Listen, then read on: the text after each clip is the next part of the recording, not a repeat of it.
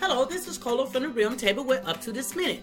You may be in a bad spot right now, but be encouraged. Just because you're down today doesn't mean you will be tomorrow. Just because someone is taken suddenly out of your life and you feel alone today, it doesn't mean that's how you're going to feel tomorrow. We have the power to control how we feel about what we're going through. Table those lonely feelings. Take your concerns to God. It's hard sometimes to see light at the end, especially when problems are piling up. But I'm here to tell you that God is able to see you through. Plus, no matter how you feel, it isn't going to change the situation. Our situations improve after we change our attitudes about it. The enemy loves to have us in unbelief, speaking and making moves as if to say that God is not for us. Jesus can and will help you, but you have to be willing to make changes in your life so he can do it more bountifully as the Lord requires us to live holy lives. So clear your thoughts and say this out loud.